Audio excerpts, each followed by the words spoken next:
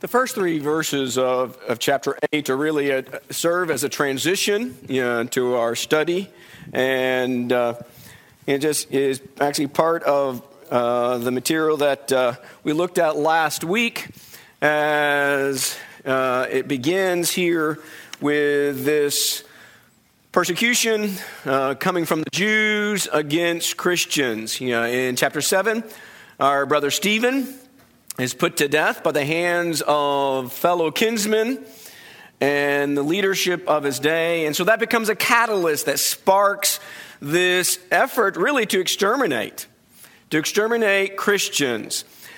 This really should not have been a surprise to any of them. For example, you recall what Jesus says in the upper room in John 15, verse 18, when he's talking to the apostles, and the principle applies to all those who follow Christ. He says, if they hated me, what will they do?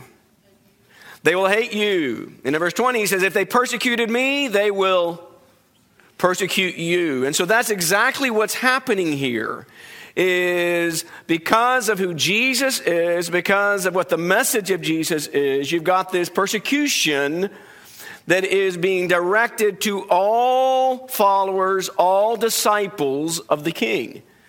Now, Saul, as we understand and learn here at the end of chapter 7 and the beginning of chapter 8, he's a young Jew from faraway Tarsus, Cilicia. He is also a Pharisee that was educated under Gamaliel. Gamaliel was introduced earlier in our section of Acts we're going. And now he's at the head of this violent agenda. And the first objective at hand is to destroy the Jerusalem church. That's the objective. And so you see Christians are fleeing the city now to the surrounding regions of Judea and Samaria, but the apostles stayed in Jerusalem. Now, at this time, here's just a thought question, give you something to answer. At this time, how did the apostles avoid being thrown into prison again? If you've got this persecution that is directed against the church, and you're going to try to exterminate Christians, and make sure the church is totally destroyed, how was it that the apostles at this time have avoided imprisonment and death? How's that possible? Right. God, Christ. If you think of the idea earlier on, we see if the Lord could free them from imprisonment by sending an angel, a messenger from above. If he could do that earlier and get them out of jail, then God can protect them as he needs them to be protected. He can protect them in order to achieve and fulfill the purpose that he needs them to accomplish. And so from this point on, it's not several chapters, but you don't have any information given that basically says that the persecution is being directed again at the apostles themselves.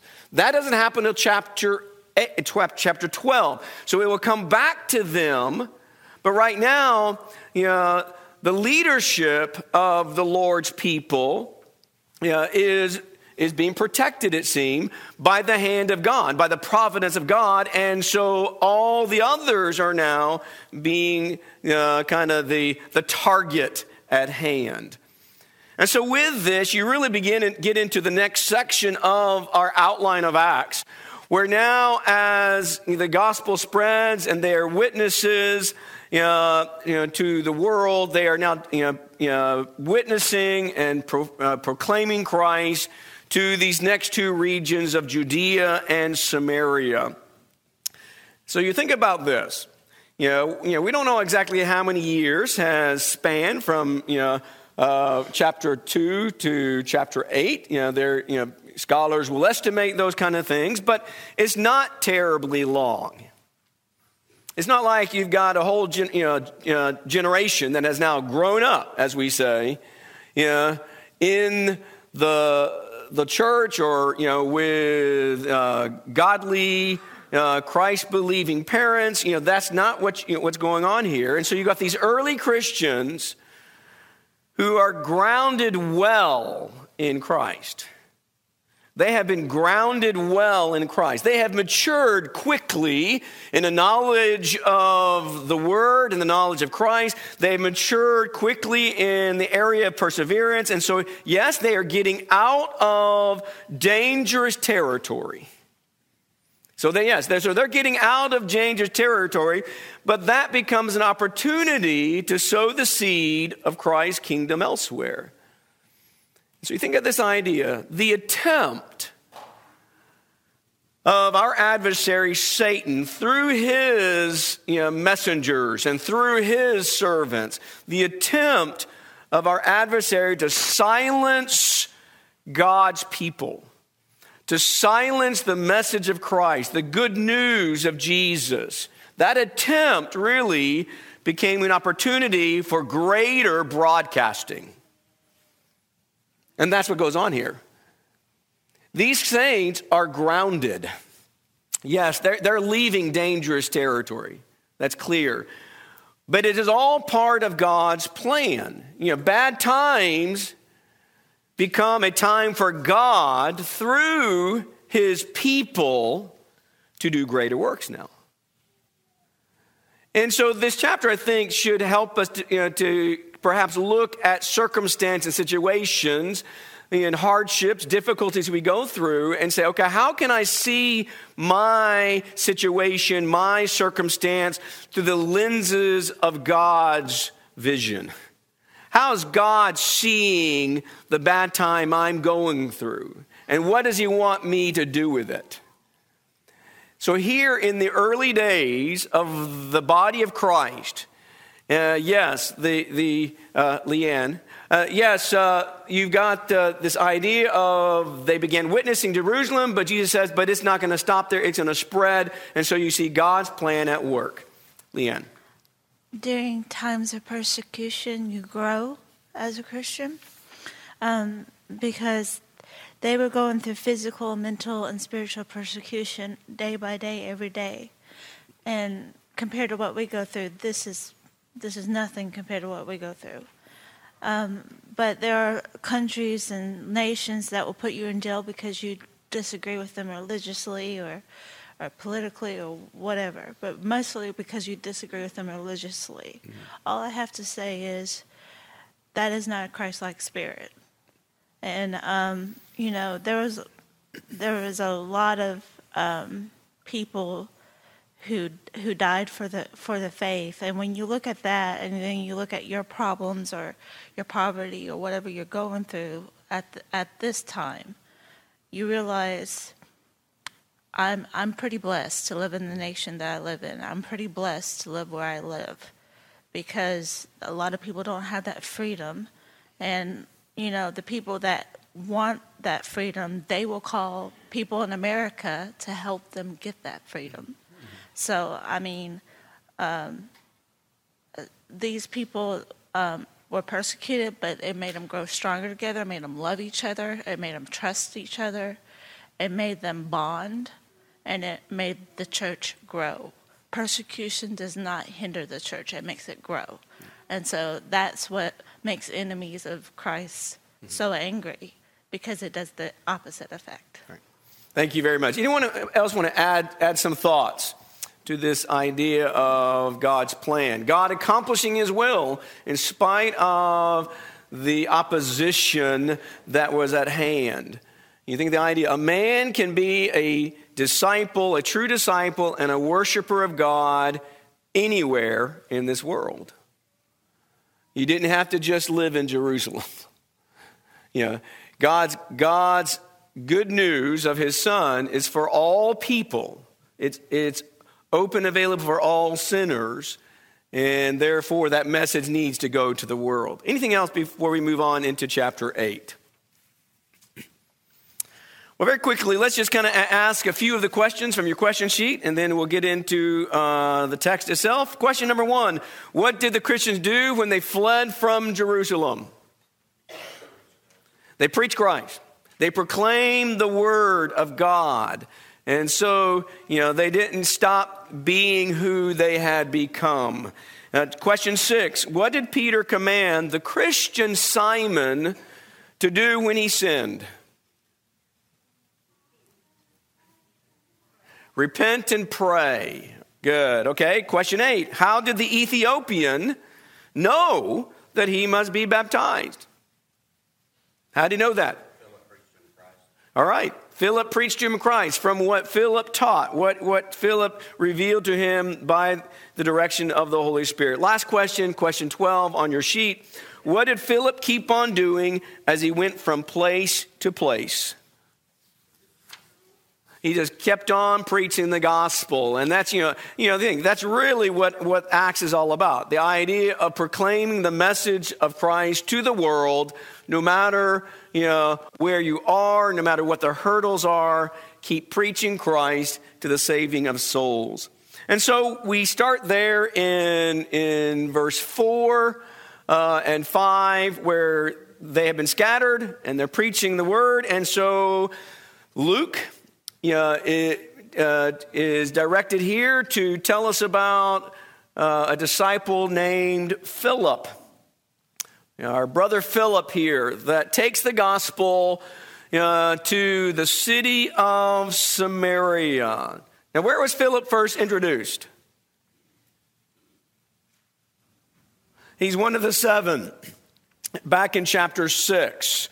And so he's one of the 7 who, was called and chosen and selected to serve the widows who were in need in the church at Jerusalem, along with Stephen. Stephen is a number, and 5 other brothers in Christ. But what we see here, serving tables was not all that Philip did. And what we find is Philip has become this very powerful, effective evangelist, a proclaimer of Christ. And what this illustrates is the ongoing work of what the apostles had been doing. Once they sowed the seed, they kept teaching that message and grounding Christians in the word of the Lord. And as Paul, for example, tells Timothy in chapter 2, verse 2 of 2 Timothy 2, verse 2, where Timothy is being instructed, he says, you teach faithful men so that what? So they will be able to teach others. That's what's supposed to be going on constantly. That when we become a Christian, we are to continue to grow in the word so that we in turn could teach others the gospel. And so Philip is an example of that. As someone who became a Christian and is grounded in the faith and has been taught to teach others. And so we are told that he takes, Christ and he preaches it to this city. Now, as he's preaching Christ, if you kind of glance there, later on in verse 12, preaching Christ involved a couple other aspects. And that is, one, he says preaching Christ involved the good news about the kingdom of God. And the good news about the name of Jesus Christ. To preach Christ is to preach the kingdom. And to preach Christ is to preach the name of the Christ. So, what concepts are rooted in those two ideas? The kingdom of Christ and the name of Christ. What are the two concepts that are rooted in that? One, I'll give you, for kingdom, it's the idea of rule. Governance. And so who is king? Who is to be Lord of your life? Christ. And so you have the idea, when you preach Christ, it has to include the idea of the governance and the rule of God's Son as your king, as your Lord. Along with that, it's almost somewhat synonymous or embedded in that concept. When you talk about doing something in the name of Christ, what does that really entail? Doing it by the authority of Christ. And so when he preached Christ, he preached the rule of Christ. He is king now. He is at the right hand of God as Lord of Lords. He is God's anointed one. And so he preached that to the Samaritans. But also he taught the idea, as a result of his rule, as his position that has been given to him, he has authority. How much authority? He has all of it. And in application, what does that mean to you and me? How much authority is he supposed to have in your life? He has all authority over your life. That's kind of hard for us Americans. The idea that, okay, Jesus has all authority over me. And in the so-called my rights are secondary to his authority. But you think of the idea, here is Philip. He hasn't been a Christian that long, but he is preaching boldly Christ. And he's preaching these kind of concepts. And he's doing so with the ability to perform miracles. Now, you think, okay, where did he get that? Well, we're told back in chapter 6, part of the qualifications to be numbered among the 7, you had to be full of the Spirit and power. And so, how did he get that fullness of the Spirit and power and wisdom? Well, chapter 8 tells us that a little bit later on in your reading, as you know. Before we go there, where did Philip's teach? When he preached Christ, he preached the rule of Christ, he preached the authority of Christ. And so when he did that, what did that teaching of Christ lead the people to do? To be baptized. And so that also is part of teaching the rule and authority of Christ. Part of that rule and authority is the command and the essential act of obedience of baptism. Now, and they would have learned that where? Well, they learned that from the teaching or the preaching of Christ. If you preach Christ and exclude, baptism in the name of the Father, the Son, and the Holy Spirit, then you have not preached Christ. You preach something else. You preach, as Galatians 1 talks about, a gospel, a message that has been changed in some way. And so, preaching Christ involves us in all of these different concepts. And once again, you've got this really almost Reader's Digest version of the amazing work that God is doing through his people who have made this allegiance to the Christ, and they are doing so to the risk of their own life. They're willing to die for him. Yes, they'll get out of dangerous territory, when that's possible, but they're not going to stop obeying Jesus. They're not going to stop preaching Jesus because, as Peter and John say earlier back in chapter 4, there is salvation in no what? There is salvation, no other name. That's us and them. Everybody. That includes everybody.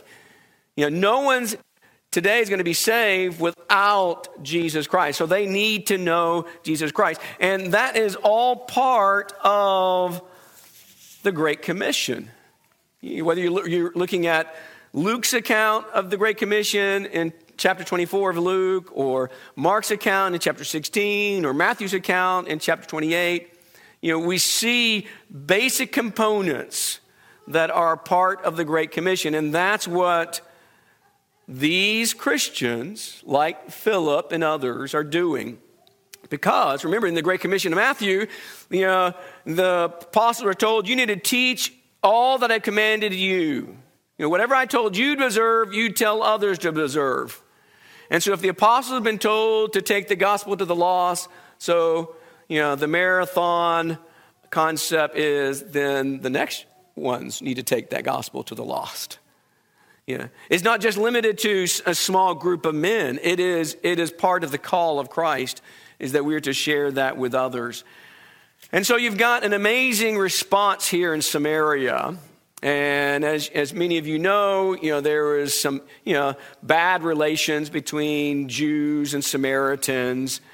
But the gospel sets those things aside. Because the gospel says Jews and Samaritans both need Christ.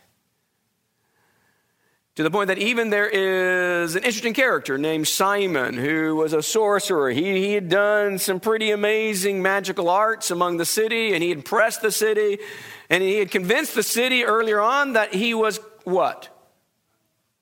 What did Simon convince the city of Samaria previously before the coming of Philip? Yeah, he was some great power of God. And so through his deception, through his illusions, he had led the people to believe that he was some great power from God. But then one of the things you need to see here in this account of Philip taking the gospel to Samaria is to see the contrast that the people are able to distinguish. Yes, Simon had astonished them, but when Philip comes along the way, and they hear what Philip has to say, and they see what Philip is doing, he says they believed Philip. They believed the message Philip gave, and then they were baptized. And so you need to kind of see that contrast that they are able to now to start seeing the distinction between the two.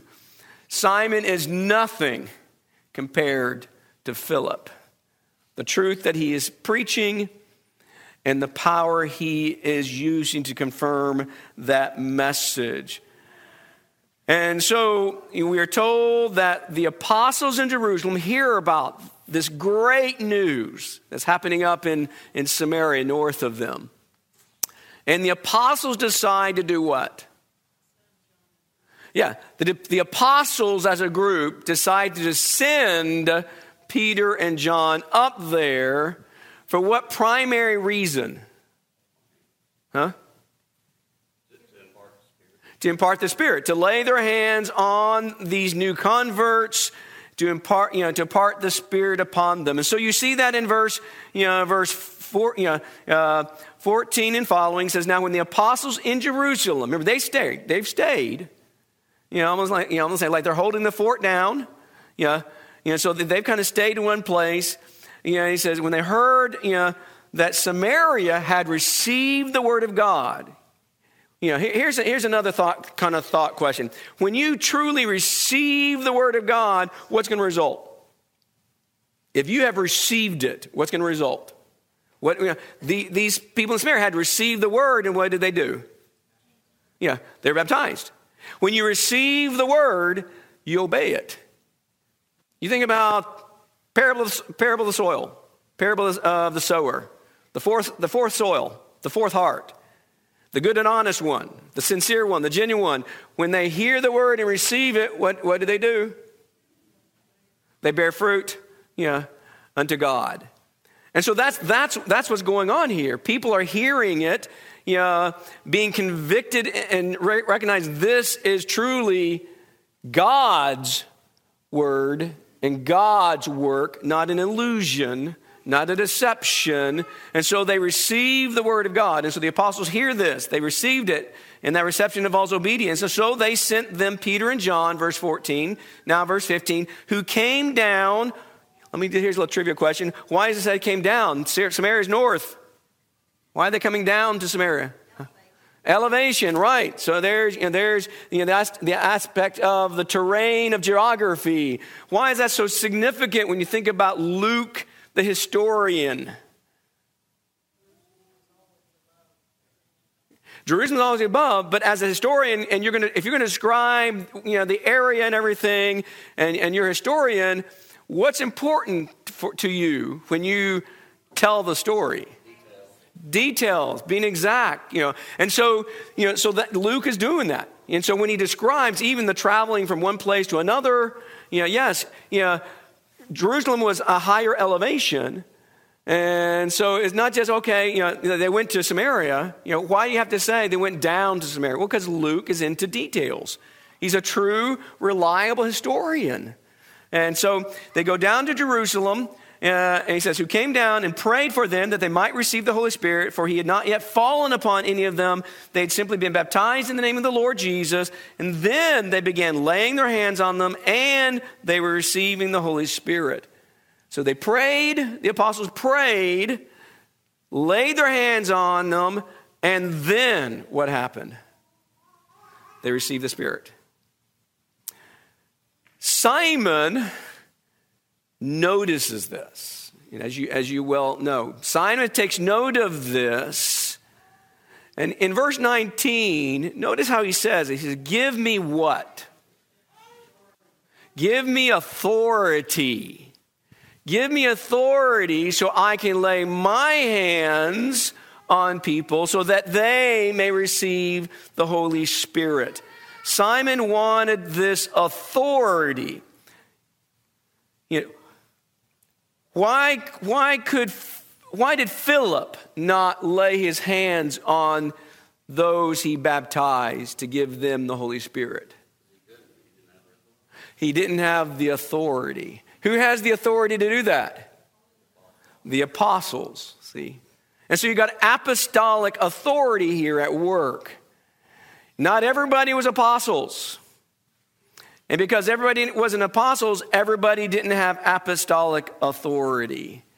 And so Simon, he's a smart guy. Give him credit where credit's due. He's a smart guy. Now he messes up here, but he has a heart that is, eager to make things right with God, to make things right with the Lord. And so Simon recognized Peter and John had different authority than Philip. And he wanted what the apostles had. And of course, Peter rebukes him. What I want to just kind of point out about the rebuke is a couple things. In verse 21, 22, when Peter is rebuking Simon for trying to basically bribe him, he tried to, hey, give me money. So he's trying to bribe the apostles for this authority that they had as uniquely chosen ones of Christ. And in verse 21 and 22, where was the root problem of Simon's sin? Heart. The heart. And that's what Peter emphasizes here. He didn't, now what he said, and the idea of covetous, that what he said was wrong, but the problem is the heart. And so he says, okay, your heart is not right. The reason Simon tried to bribe Peter and John because his heart was not right. And then in verse 22, he says, okay, you need to, repent and pray so the intention or motives of your heart may be forgiven. Now, what did Jesus say? For example, back in Mark 7, and got the problem of, okay, this whole washing or not washing of your disciples' hands. And he goes from that to talk about true uncleanness. And he talks about sin. And he names several sins in Mark 7, verse 21. And he says, where did all these different sins he lists, where did they issue from? It comes from the heart. Brother Bruce.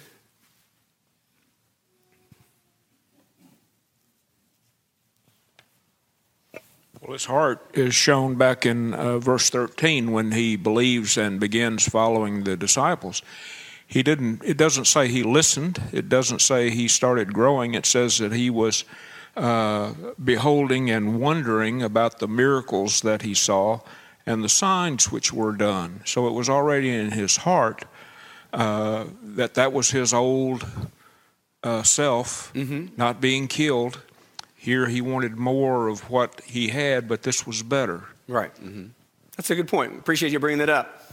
Someone else want to add something about Simon and his heart and his sin? Okay, Alan, over here.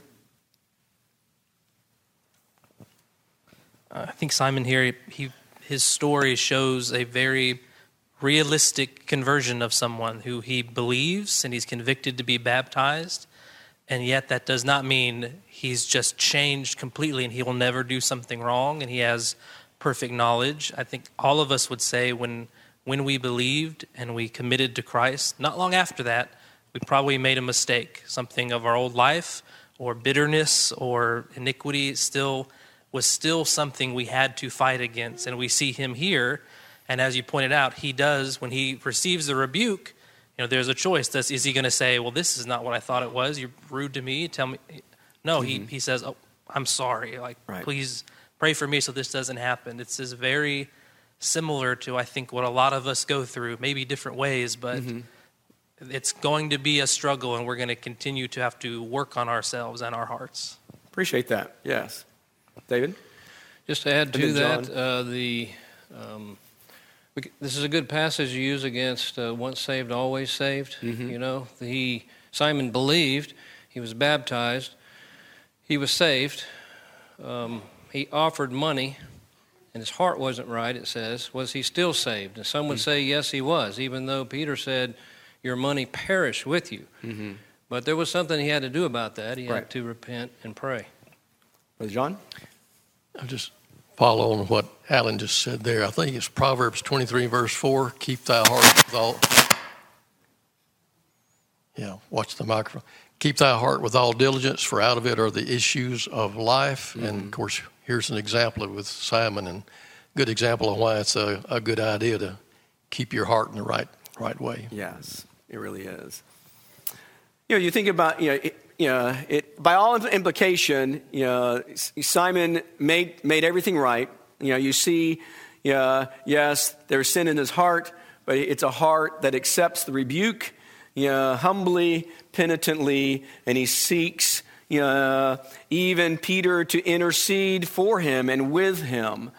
It can help when you think about this other cross references, of the Spirit's revelation in the New Testament. For example, 1 John 1:9 talks about we are promised if we confess our sins to Him, what will our God do? He will faithfully forgive us of our iniquities and our unrighteousness. In the same book, 1 John chapter 2. He says, I'm writing so you will not sin, my little children. I'm writing, that's the goal. Stay away from sin. You need to get out of your life. And so, yes, that's the ultimate goal. But then in verse 2, he says, but he goes on to say, but if you do, who do you have? You have an advocate.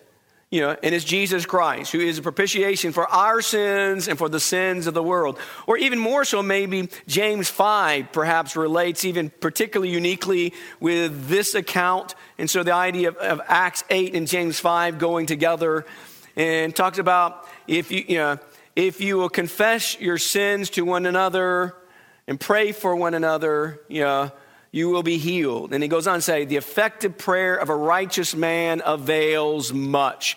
In the context there, the predominant aspect of this has to do with the spiritual well-being of each other. That's the primary point of that. Yes, we need to be praying for each other's physical health too, because we care. But the idea here is, as Simon recognized, Peter, pray with me, pray for me. He recognized, here's Peter, the apostle with authority, who could aid him in returning back to the Lord. Leanne. Reminds me of the story of the prodigal son. Yes. Mm-hmm. It doesn't matter how filthy you are. It doesn't matter what you've done. If you come home and you say you're sorry, God is welcome to you, and the angels rejoice when you say you're sorry. Mm-hmm. And it's just it's the attitude, it's the humbleness, and it doesn't mean that you don't make mistakes. Everybody makes mistakes, but if you truly repent and you try to learn from your mistakes and you try to overcome it, God will be that peace that you have. So if you're up all night tossing and turning and you wonder why you can't sleep at night, maybe you need to pray. Maybe you need to ask God what's going on and ask God for help. Yeah. It's just a suggestion. Yeah. Thank you very much. Okay, let's move on. I'd like to kind of finish this chapter today, where once again you've got Philip now is going to teach an Ethiopian who's on his way home from Jerusalem. This one's kind of unique because you've got the angel of the Lord basically directing Philip to this searching heart, to this one that God already knows has a good and honest heart, who is ready to receive Christ's kingdom. What did Jesus say in Matthew 7? Sermon on the Mount, if you ask, what? Yeah, you'll be given. If you seek, you'll find. And so you see God in his providence, working things out so that this Ethiopian receives the gospel and is the opportunity to render obedience to Christ.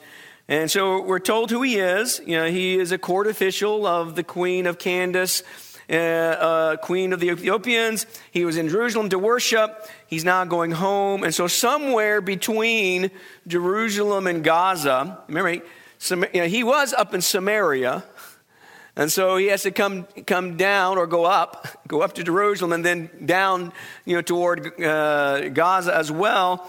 That's where he comes in contact with this particular man who was using his time reading the scriptures while his servants are driving his chariot.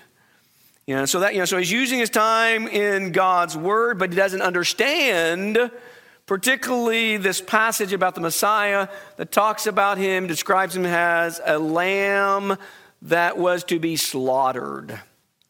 And so he's wanting to know, what does this mean? Who's he talking about? To me, what's interesting is, once again, from this passage, starting with Isaiah 53, what did then Philip preach?